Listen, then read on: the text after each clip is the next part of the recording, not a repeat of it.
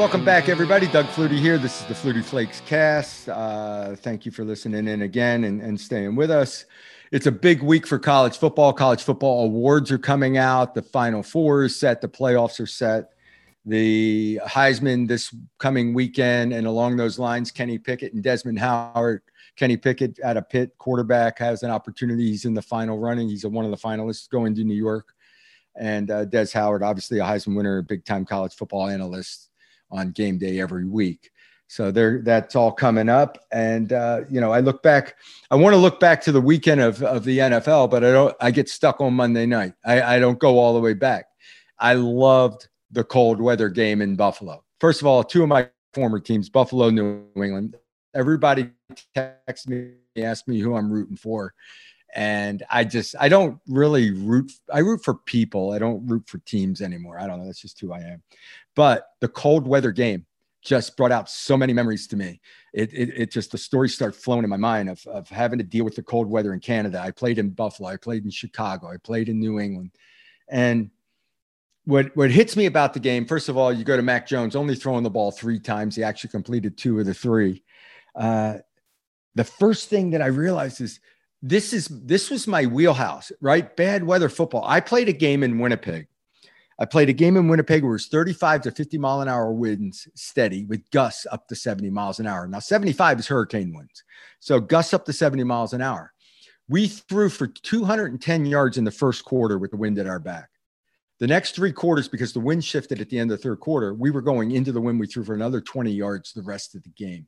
You just don't realize how it affects the ball. I threw a ball as I was running towards the line of scrimmage, had a guy running on a deep cross, running towards the line of scrimmage. I threw it as hard and as far as I could. I needed to throw it about 25 yards. The ball fluttered in the wind, came back. My receiver saw the ball fluttering, turned around, started coming back to it, dove, caught it for an 8-yard gain. The ball traveled 12 yards, and I threw it as far as I could. Part of the game, the biggest strategy of the game, is dealing with clock management. When you have the ball and the wind at your back, you want to run as many plays as possible, and you want to run them as quickly as possible. You want to punt as fast as possible. We punted once on first down from our own end with a 55-mile-an-hour wind at our back and had an 80-yard punt, switch field position, get the ball back 30 seconds later, and we're scoring points instead of marching it down the field. Things like that come into play.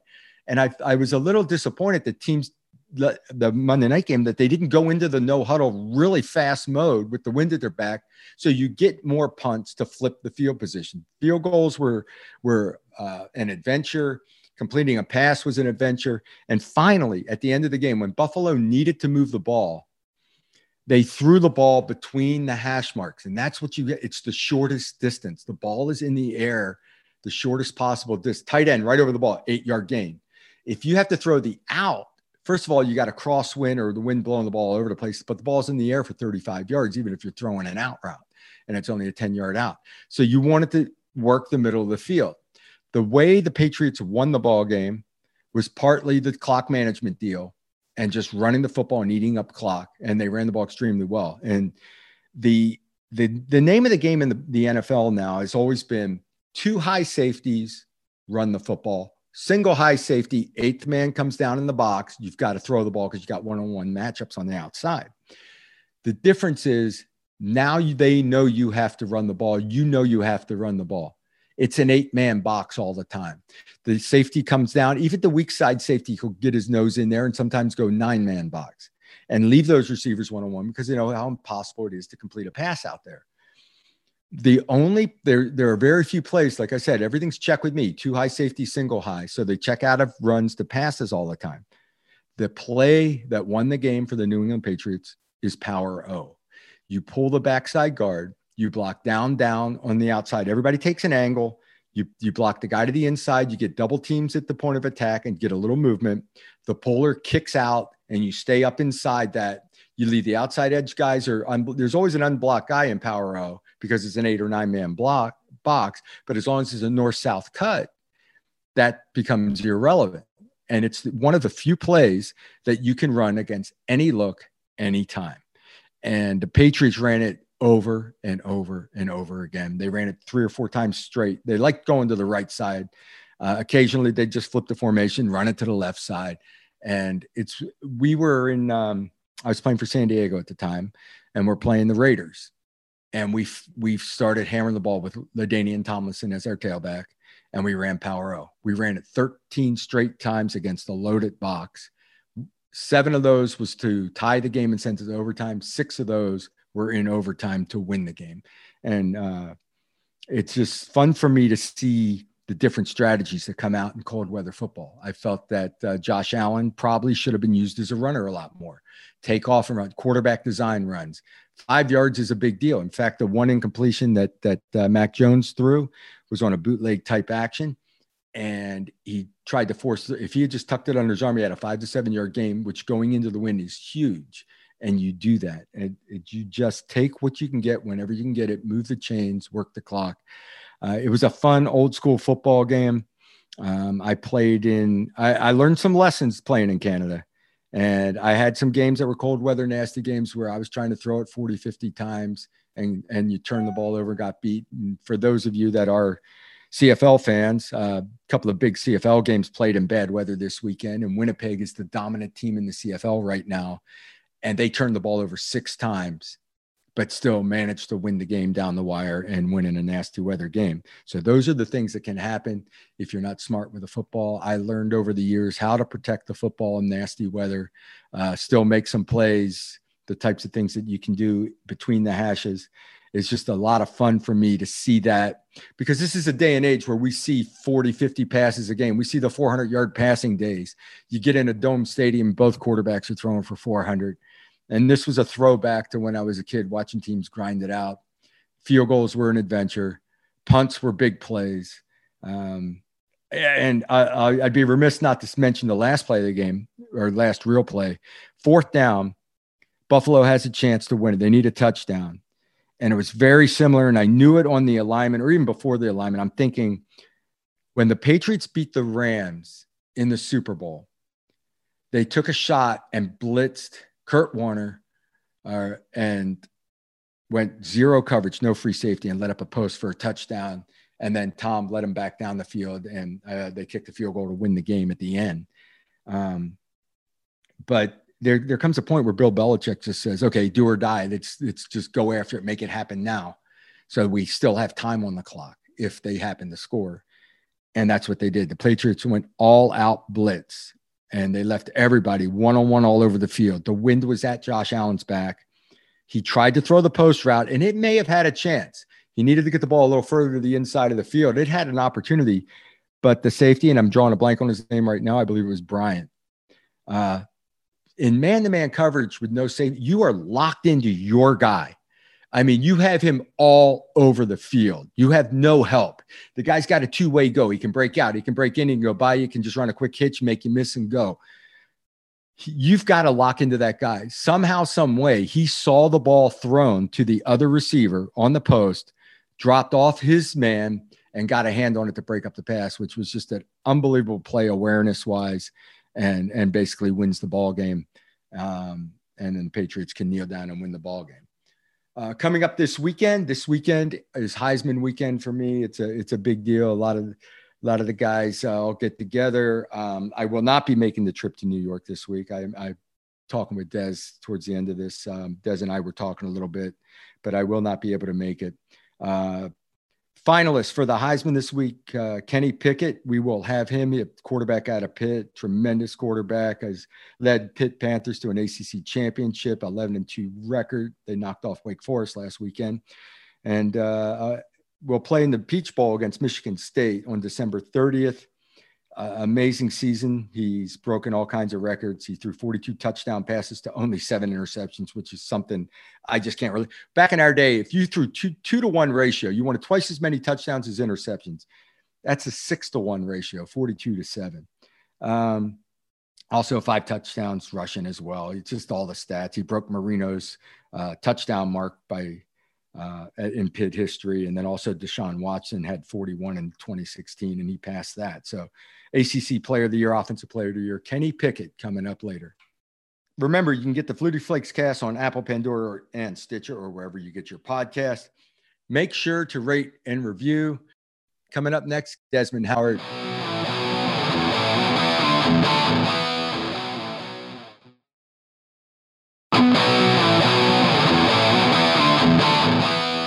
My guest is Desmond Howard today, Heisman Trophy winner, Super Bowl winner. Was it Super Bowl MVP too, Des? Yeah, Super Bowl MVP. Yeah, Super Bowl MVP. How far was the return?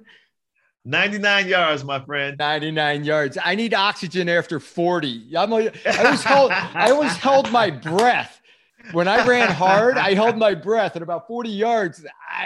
The monkey got on. I had to pitch the ball. But welcome to the show, Des Howard. Des goes on game day every weekend. And I'll tell you what, Des, the homework that you have to do for that show, just give us a little bit of a work week to get prepared to do game day. Oh, Doug, I mean, where do you begin? I mean, normally I try to take Sunday off to decompress from, Saturday's games and the shows and everything.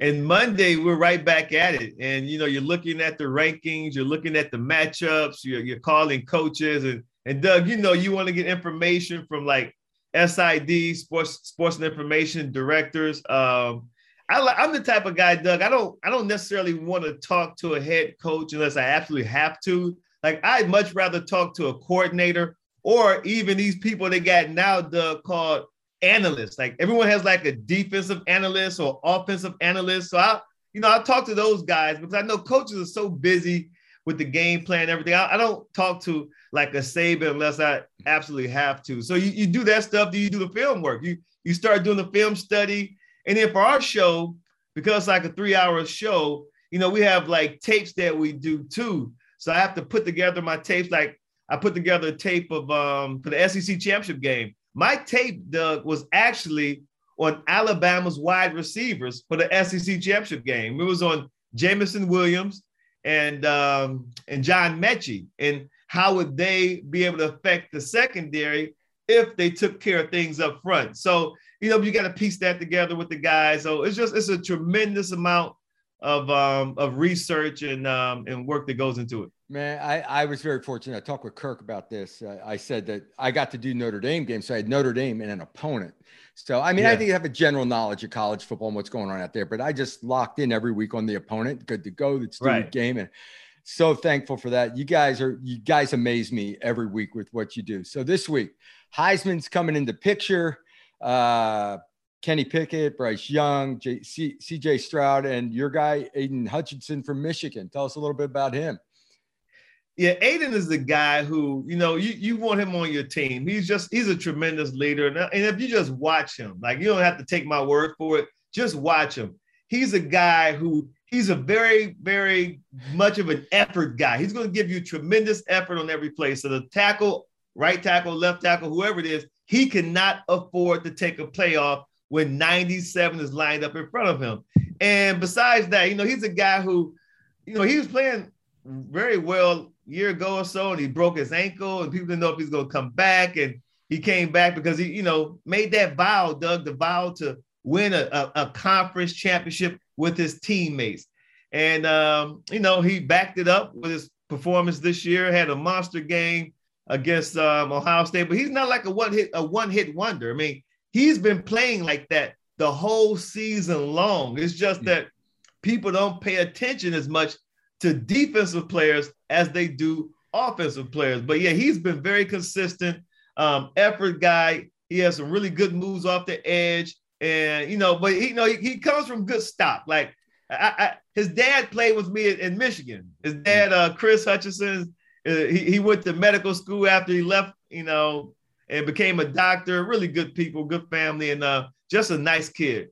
It's fun. It's great to see a defensive guy get his hat in the ring and be a part of it. It's even better for me to see guys that are loyal to their school and to the guys they came in with and want to continue it and finish it.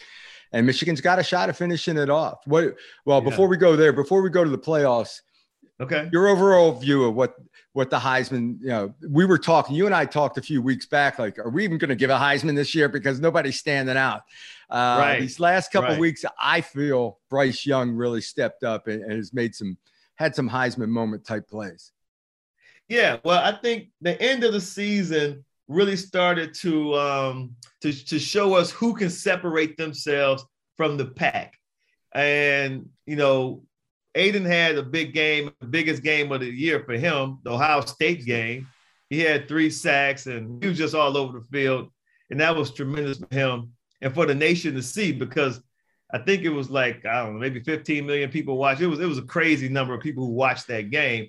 And then Bryce Young, Bryce, he that same week they had the Iron Bowl and they played Auburn, their rival. And they didn't really play good. But at the end of the game, when they needed him, he was like razor sharp. And so they ended up going in 4 overtimes and they won that game. But the SEC championship game, Doug, my whole deal with the Heisman is it's just not what you do, because people can pad their stats against lesser opponents. We see that all the time. So it's not just what you do, but it's who you do it against. And here comes the Georgia Bulldogs, the consensus #1. They've been just, dominating on defense the whole year. And here they go against this kid, Bryce Young, first-year starter. And, man, I tell you what, I don't know what Bill O'Brien, the offensive coordinator for Alabama, did that week, but he had those boys ready for Georgia, and they carved up that defense. Bryce Young had an outstanding game, and they left like there was no doubt. After you watched that game, when it was over, there was no doubt which team was the better team. Sometimes you're like, Georgia got a bad deal on this player. If this guy would have caught the ball, Georgia had. No. It was none of that. None of that. Like Alabama the refs controlled cost that us game. a game. Yes, the refs. Exactly. The refs cost us a game. Right. Exactly. How about that? We get together every year at Heisman, and you're obviously busy doing the show at the same time as being a Heisman winner and showing up. What are some of your fondest memories from going to Heisman week and weekend and the announcements and Doug, I don't know who were some of your heroes growing up, but my guy was Tony Dorsett. I watched him when TD 33 was at Pitt. I mean, he was so sweet in that uniform.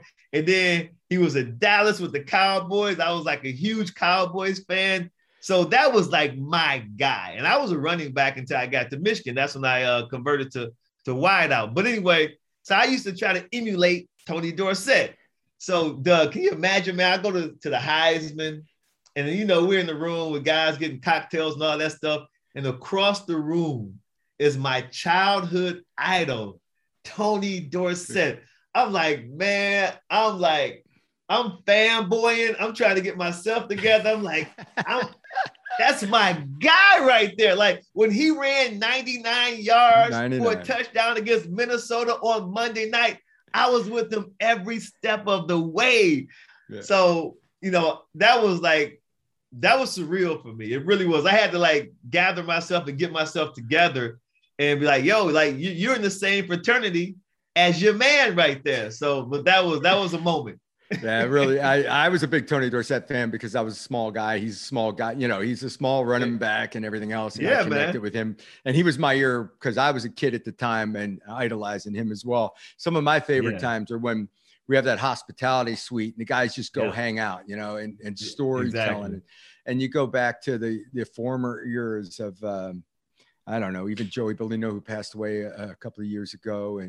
And just some of the older stories, guys that found out through the mail and guys that Roger Staubach's always been a hero of mine. So it's really cool that we get to rub shoulders with these guys and be around them. Exactly. How about Michigan's shot through this playoff run? What's happening and what are some things people got? I mean, they ran into a cold weather game, which I think worked to their advantage with Ohio State. They got to be physical. Yeah. I tell you what, they've been consistent. The thing about Michigan is that, and let me start off by saying Michigan did all of this without their best playmaker. Like people aren't mentioning this at all. Like they had a wide receiver named Ronnie Bell who went out early in the season, I believe in maybe the second game of the season. And Ronnie Bell was like their playmaker. So this is like Ohio State losing Chris Olave early in the season. You know what I mean? He was their playmaker. And so they were trying to figure out, okay, who's going to step up? Where are we going to get that deep threat? Who's going to be our returner? Because he was the punt returner. He was a guy who can go vertical. Like you watch the early games, you'll see Ronnie Bell. So anyway, with that being said, Josh Gaddis, the offensive coordinator, they had to figure it out. And they did a great job. They said, listen, we're going to be a team that's going to be very multiple. Now, they appear to be a team that's just going to line up and punch you in the mouth. That's what they can do, and it's what they will do. But it's not the only thing that they'll do. If you looked at the Big Ten championship game, like they started that game by throwing swing passes, like to the running backs, testing the edges of the defense. So, to me, they're very multiple. You have to prepare for two quarterbacks. You got Cade McNamara, but then you got J.J. McCarthy. And they're not afraid to play J.J. McCarthy. They've played him all season long in critical situations. You got three running backs. You got Blake Corum, H2 Hassan Haskins, and then you got this kid, Donovan Edwards. He's a true freshman, Doug. They put him in the game in the Big Ten championship game in the first quarter, and they did a double pass with him, and he threw a touchdown. They got two big tight ends. Both of them caught like one-handed passes during the Big Ten championship game. They've been very consistent, and they got like 4 or 5 wideouts that there's not just one guy you can key on. And Josh Gaddis, at this point, you can appreciate this as a quarterback.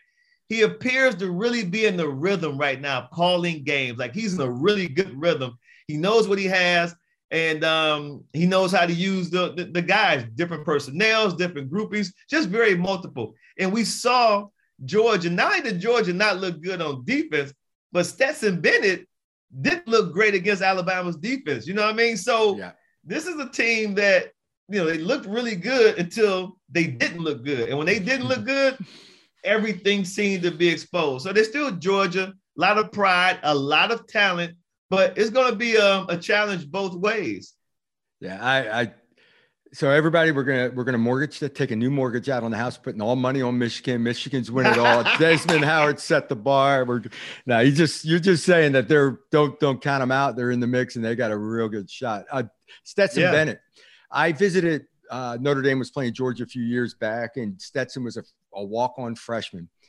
And he was all excited. He was wearing number 22, I guess, size-wise and all that. He wore 22 because blah, blah, blah. So he's talking to me on the sideline. So I'm rooting for the kid, and I'm watching him throw. And he was undersized, not well-developed, had no arm, and he just wanted it so bad. It's really fun for me to see him get to the point that he has. He's still, to me, not the dynamic, big time. Right. It's not good, but I was just really happy and it shows you what you can do if you put your mindset to it and go. Absolutely. We talk about players that came back and now coaches that take off on their teams. What's your impression of that with Riley moving to USC? Hey man, it's the new age of college football. It's the new age of college football. Get used to it. It doesn't even surprise me anymore. No. It really, it's crazy. And Lincoln Riley going to USC, I think I didn't see that one coming, but, you start hearing rumblings. It probably made sense. I actually heard that he didn't want to go to the SEC, because that Texas and Oklahoma both are joining the SEC. And I heard that he really didn't want to deal with that pressure cooker. But the one that surprised me, and you've done the Notre Dame games, was Brian Kelly. I don't want to flip the script, but as a guy who's called Notre Dame games, how did you feel about Brian Kelly leaving Notre Dame to go to Baton Rouge? Notre Dame was his dream job.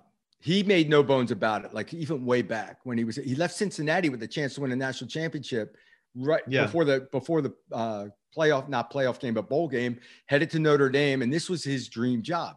He becomes the all-time winningest coach at Notre Dame. Yeah. And, you get comfortable and it's like, okay, I got this machine rolling. We got 10, 11 wins a year. Things are good. Right. And when the announcement came, it shocked me. Like the initial, you got to be kidding. He left. I thought he'd retire. He's got such a legacy now at Notre Dame that he'd retire. Notre Dame's all-time winningest coach. The bottom line is, 10 seconds after I was shocked, I'm thinking, you know what? That's Brian. He's looking for the next big move. He wants to win a national championship. And in his mind, he wasn't going to win one at Notre Dame. That's got to be the case. Even though he's had more than enough NFL talent, guys get drafted out of Notre Dame and go. I mean, they may be number one. I know they're ahead of a bunch of SEC schools in getting guys to the NFL. So he had talent, but he did not see himself winning a national championship at Notre Dame. And that was the bottom line there. What's your week going to be like this week, and award shows and everything else? Or the other award shows after Heisman or before Heisman? No, it's before Heisman. So it's a busy awards week for me. Normally we do the college football awards in Atlanta at the College Football Hall of Fame. But this year we're going to do it up in Bristol, Connecticut. So it's going to be Thursday night in Bristol, Connecticut.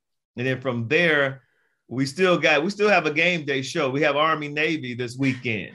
And so I'll leave.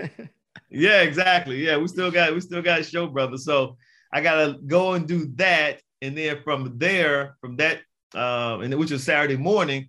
Then Saturday night, I'll do the Heisman Awards presentation. So a couple of award shows this week, and then but still a game day show for the Army Navy game, which is actually, to be honest with you, it's a lot of fun for us. Like, we love doing that. We love doing the Army Navy game. It's so much fun, man, to put a spotlight on those two academies, you know what I mean? Those programs and the kids and the cadets and just everything. It's one of our favorite shows to do, actually.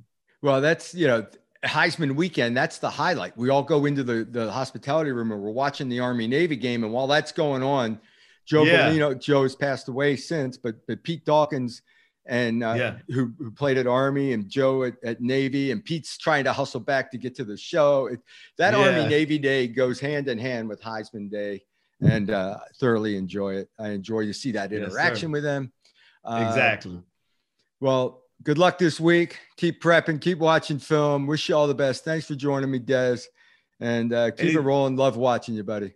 Hey, man, anytime, anything for you, Doug. It's my pleasure, man. Thank you. Let's have some fun at the Heisman this weekend, okay? You got it. We'll have some fun.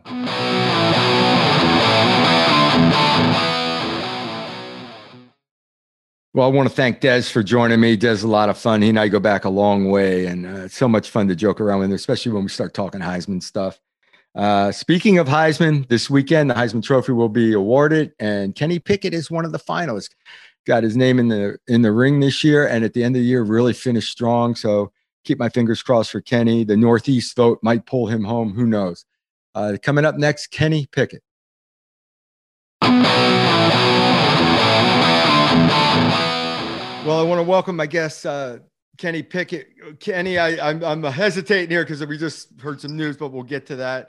Kenny Pickett, Pitt Panthers, ACC championship, going to the Peach Bowl to play Michigan State, Heisman finalist, just got announced a John Unitas Award, all these accolades, breaking records on Dan Marino, breaking records on Deshaun Watson. It's been a heck of a year. How do you feel looking back at this year so far? Yeah, I really haven't gotten the chance to enjoy it. It's nice to come home now. I'm in the car actually driving somewhere else. So it really just, the next couple of days, get a chance to look back at it with my family, just kind of enjoy it. But it's been a heck of a ride. It's not done yet, so I'm excited for these next couple of weeks too. So you're in the car. Where are you headed? Headed to New York City to get a suit because I have nothing to wear. See, that's the college. See, people, you got to realize, college kids, we don't have suits. We don't know where. I got to get dressed up. How many times you got to get dressed up this week? 2 as of now. Just Friday 2? night, Saturday night. All right. Well, there'll be some events, I'm sure, surrounding Heisman that you're going to wind up being in New York City for Heisman weekend. And I was just talking with Des Howard about Heisman stuff. It is a cool weekend. All the Heisman former winners are coming back. Yeah, you're on a whirlwind. They've got you by the neck, running you around a little bit, but it will be an experience you never forget. What was your reaction to being a Heisman finalist? Yeah, speechless. The first memories I have of it was Brady Quinn and Reggie Bush era. That was kind of my first memories of the Heisman. So, and I won number 10 in Pop Warner for Brady Quinn, and that was kind of, so being now up for that award and being able to go to New York City, it's very special. I obviously I won the Heisman back in '84, so I've been around it a long time. And the way the voting goes, it's very regional. And the one thing that is in your corner, and I don't know how you've analyzed that. Like the high profile guy right now is Bryce with Alabama, but the Northeast has a lot of votes, and there's no other candidates out of the Northeast. you could rake in a bunch of number one spots out of the Northeast and have a good run at this. What are you thinking about as far as that's concerned? Yeah, I mean, like you said, I really don't know much about the voting. So that's news to me, and that sounds great. Win or lose, I think, I'm just grateful for just being there and having the opportunity to go with my family and friends there and kind of just be a part of that special ceremony. So, I'm excited either way. Yeah, it'll be a cool experience for you. I guarantee it. Looking back on the season, let's go to last week's game and let's go to the moment. Now, if there is a Heisman in your future, the Heisman moment will be faking the slide, staying on the feet and going. Just a reaction all of a sudden? Yeah, it was just well, to be honest, I mean, they were pulling up. I could just, how you could, when you're playing, you just kind of feel things. And I just felt them pulling up before I even really was going to slide. So that kind of gave me like the quick, just kind of reaction in my head to just drag my back foot and just keep going. And I know some people like it, some people hate it. I don't know. There's no rule for it. So it is what it is, but there may be a rule now after this season. That's for sure. No, I absolutely love it. My knees would buckle and break at this age. I would have fallen, I would have dislocated, but I had a run against Penn State where I had about a 15 to 20 yard run. I'm going towards the sideline. I'm ready. I sort of stand up straight as if they're going out of bounds, and they stood up straight and relaxed.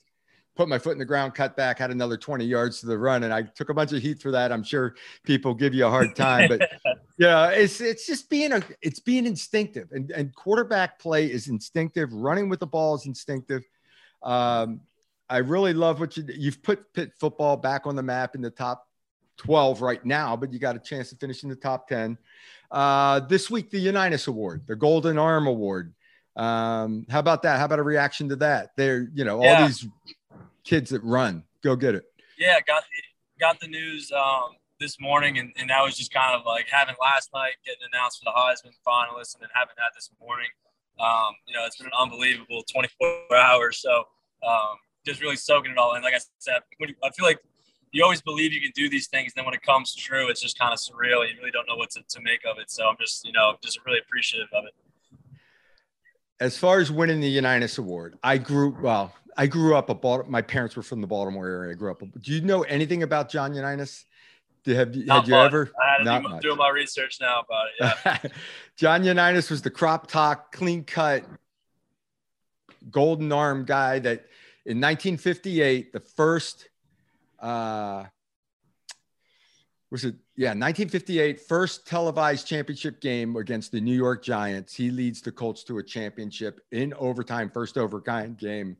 And the legend of John Unitas takes off and, Hall of Famer, everything else. And you had an opportunity to meet his John Jr. Oh, you haven't? He just made an announcement. It wasn't. Sorry, over Zoom it was. Oh, it was over Zoom? Yes, sir. John, yeah, he has a good feel for all the things. And I grew up, my golden moment as a little kid was I was at a Baltimore Colts training camp, and Unitas threw a ball over to the sideline to a guy named Willie Richardson, who quit running on the play, by the way. The ball bounced and rolled over to me. I picked it up and flipped it back to Willie Richardson. And on the way back to the huddle, Unitas said, quit, never stop running, Willie. Why'd you quit running? So that was John back there. He was one of the first big guys to throw the ball up the field all the time and win championships. We got some news just before you came on air. Offensive coordinator Mark Whipple is resigning, potentially, I guess, to maybe pursue other opportunities. How do you feel that may affect you going forward to the bowl game? Yeah, I mean, it's definitely something I'm going to sit down and talk with my family. Obviously, it changed the situation at Pitt. But I'm incredibly grateful for Coach Whip and the 3 years we spent together. Turned my career around, turned our offense around, and took us to a new level. So I have nothing but great things to say about Coach Whip, and our relationship will go long past my playing days and everything. And I'm just extremely grateful for him. Who would be the next play caller within your offensive system? Is a head coach a play caller? What would be your guess? Quarterback coach? He was the quarterback coach as well. So I would guess either our tight ends coach or our receivers coach, Tim Salem or Brendan Marion. So I think it's up to Coach Narduzzi. I really haven't. Obviously, I was driving home with it, so I have no idea crazy. What the plan is yet. So we'll wait and see what happens. See, don't you love this instantaneous news thing? It's on your phone and boom, it pops up. You were coming on. We're going to have a fun talk about Heisman. Anyway, there are some events that go on during Heisman weekend. Have you had an opportunity to meet the other finalists at all over the years or play against each other? You haven't really, have you? No, I haven't. I haven't got the chance to meet any of those guys. I'm looking forward to meeting them. I met a lot of great players in the Manning camp over the years. So that's been awesome, but I'm definitely looking forward to meeting those guys in New York. How was your Manning camp experience?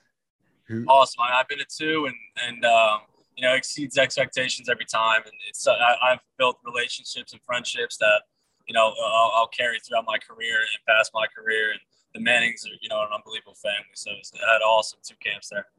Have you talked potential draft? Anybody getting in your ear about where you think you're going to land? You know how it goes. I mean, everyone has an opinion, and I have no clue where. I'm just going to, try and go as high as I possibly can, obviously, and train and work hard and put myself in the best position. Are there academies or people lined up to groom you for combine and things of that nature? Yeah, for training. I'll go to Test Football Academy. It's in North Jersey, which is like an hour, 45 minutes north of where I live. So, yeah, I have my quarterback trainer there and everything I need there. So I'm excited to get started with that. My quarterback trainer. Give me the ball, throw the ball. It's such a different world. It is such a different world. I skipped the combine because my size, all that stuff. I played the All-Star games against people's recommendation. I signed in a new league with the USFL and Donald Trump, and I just said, screw the combine. I wind up getting there a couple of years later, but what the heck? It just was my way of dealing with everything and dealing with that. It's amazing to me, though, the stock, and we saw it last year with people going up and down, and Mac Jones ended up in New England, getting dropped in the draft after a team trades up to get him. Did you see the Monday night game last night? The win? Yes, I did. It looks ridiculous. It looked like the craziest game in terms of win that I've ever seen. I saw pregame kickers trying to kick the ball just completely going sideways. I couldn't imagine playing in that one. Have you played in what's the worst conditions you've played in? I mean, Pittsburgh, we've had some rough ones. Just heavy rain and winds. I mean, this year is probably the end of the North Carolina game at the Thursday night game. If you saw that one, it was a monsoon. It was pretty bad. And we had to go into overtime and win that one. So you wind up now. I always say that the athletic quarterback becomes an advantage. Did you start taking off and running with the ball a little more than usual? Well, yeah, there was a third down I converted on, and then the next play we threw a slant to our tight end for the win, and then they had their chance at it, but our defense stepped up. So yeah. I went through a whole routine after watching that game. The first part of this podcast is going to be talking about dealing with cold weather and all. I played in a minus 44 degree, minus 85 wind chill game up in Calgary. And I played in a 35 to 50 mile an hour winds with 70 mile an hour gusts in Winnipeg. So last night was a cakewalk. I don't know. Yeah. Anyway, enjoy New York City, go get it, have fun. Remember my one advice to you, remember you can say no to these people when they start pulling you from interview to interview and ask you to get up at 5 a.m. because you can be on this show. You still can say no to it. Enjoy yourself. It's been so much fun watching you this year, Kenny. And I wish you all the best. Good luck with the Heisman. Thanks, man.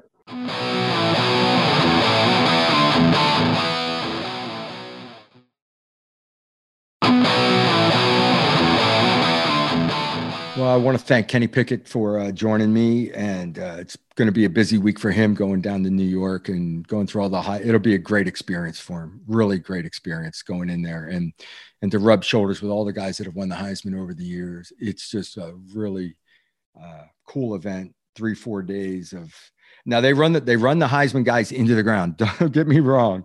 They run them into the ground doing media and everything else. But I think it'll be an experience he will never forget. Lead into the questions.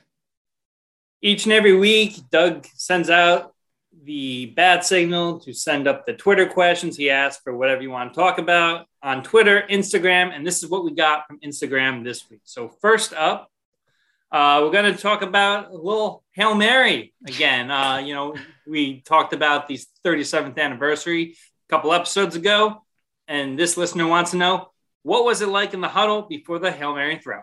It was 37 years ago. How the heck do I know what it was like? And actually, I do know exactly what it was like because we've relived this thing so much that I know more about this play now. And I told you a couple of weeks ago, I found a new camera angle that shows a tight end wide open on the backside.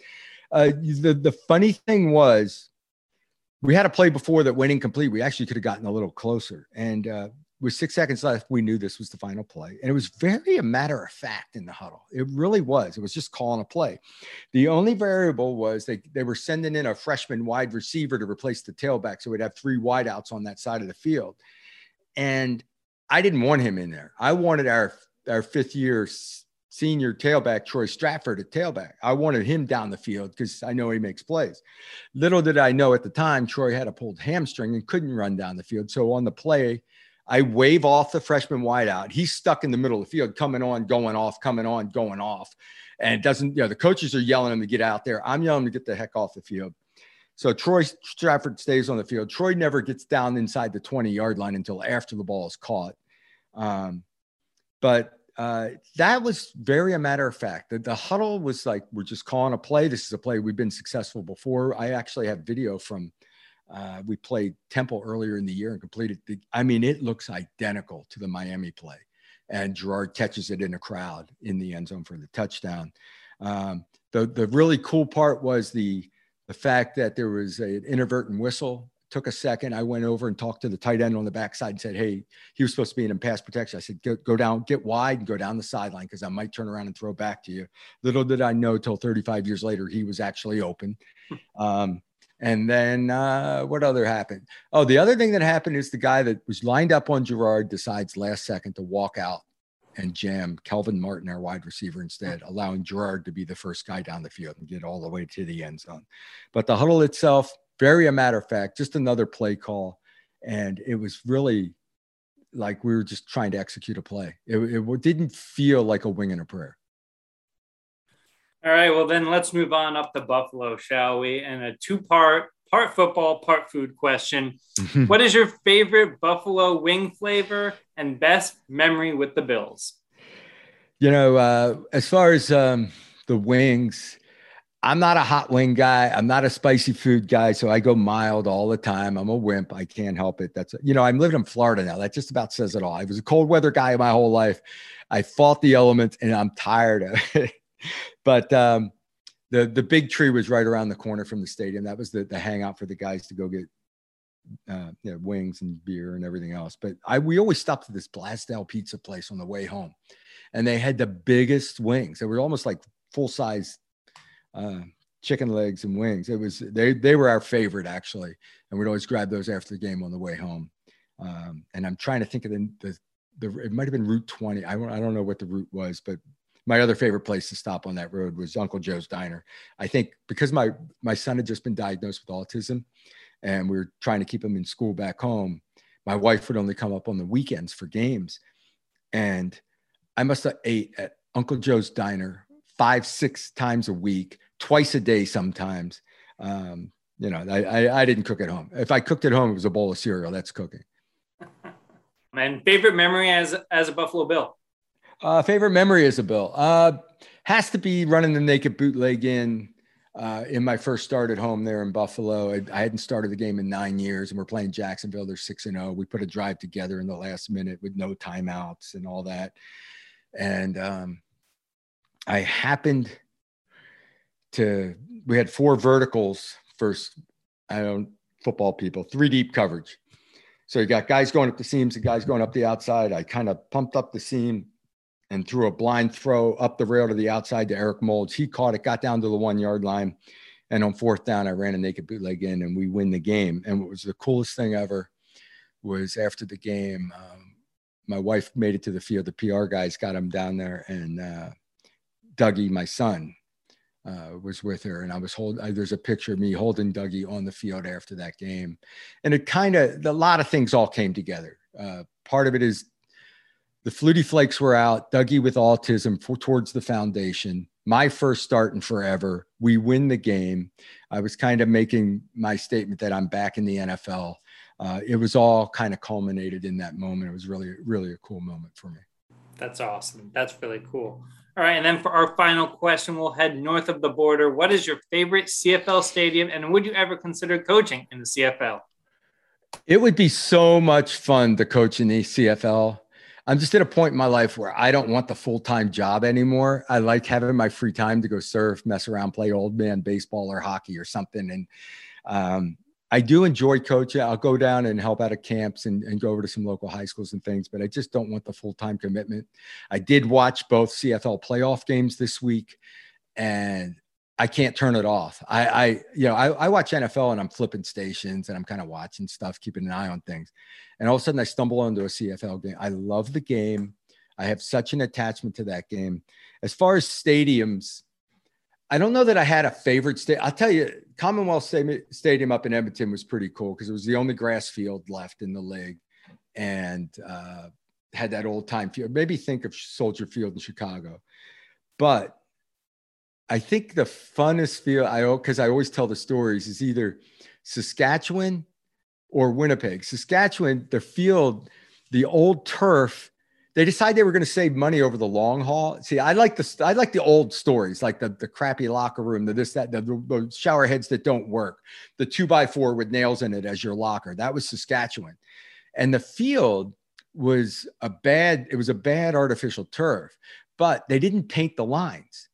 They had white turf. They cut it out, white turf for the lines and hash marks, and the green turf for the field.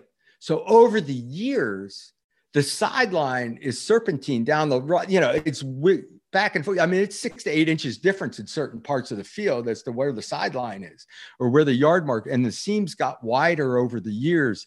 And it's all they've redone it obviously since then. And the field looks amazing. They've upgraded everything. But it was just part of my CFL experience, was the fact that we played on those kinds of fields, that we dealt with those kinds of locker rooms, looking back, I love that experience. And it makes it fun for stories, but also was a lot of fun playing in those days.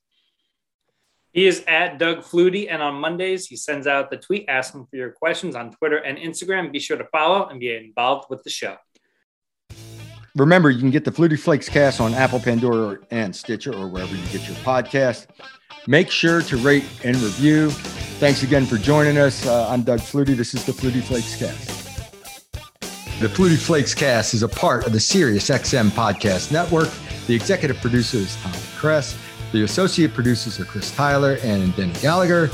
Andy King is the director of sports podcasting for SiriusXM. Special thanks to SiriusXM Senior Vice President of Sports Programming and Podcasting, Steve Cohen.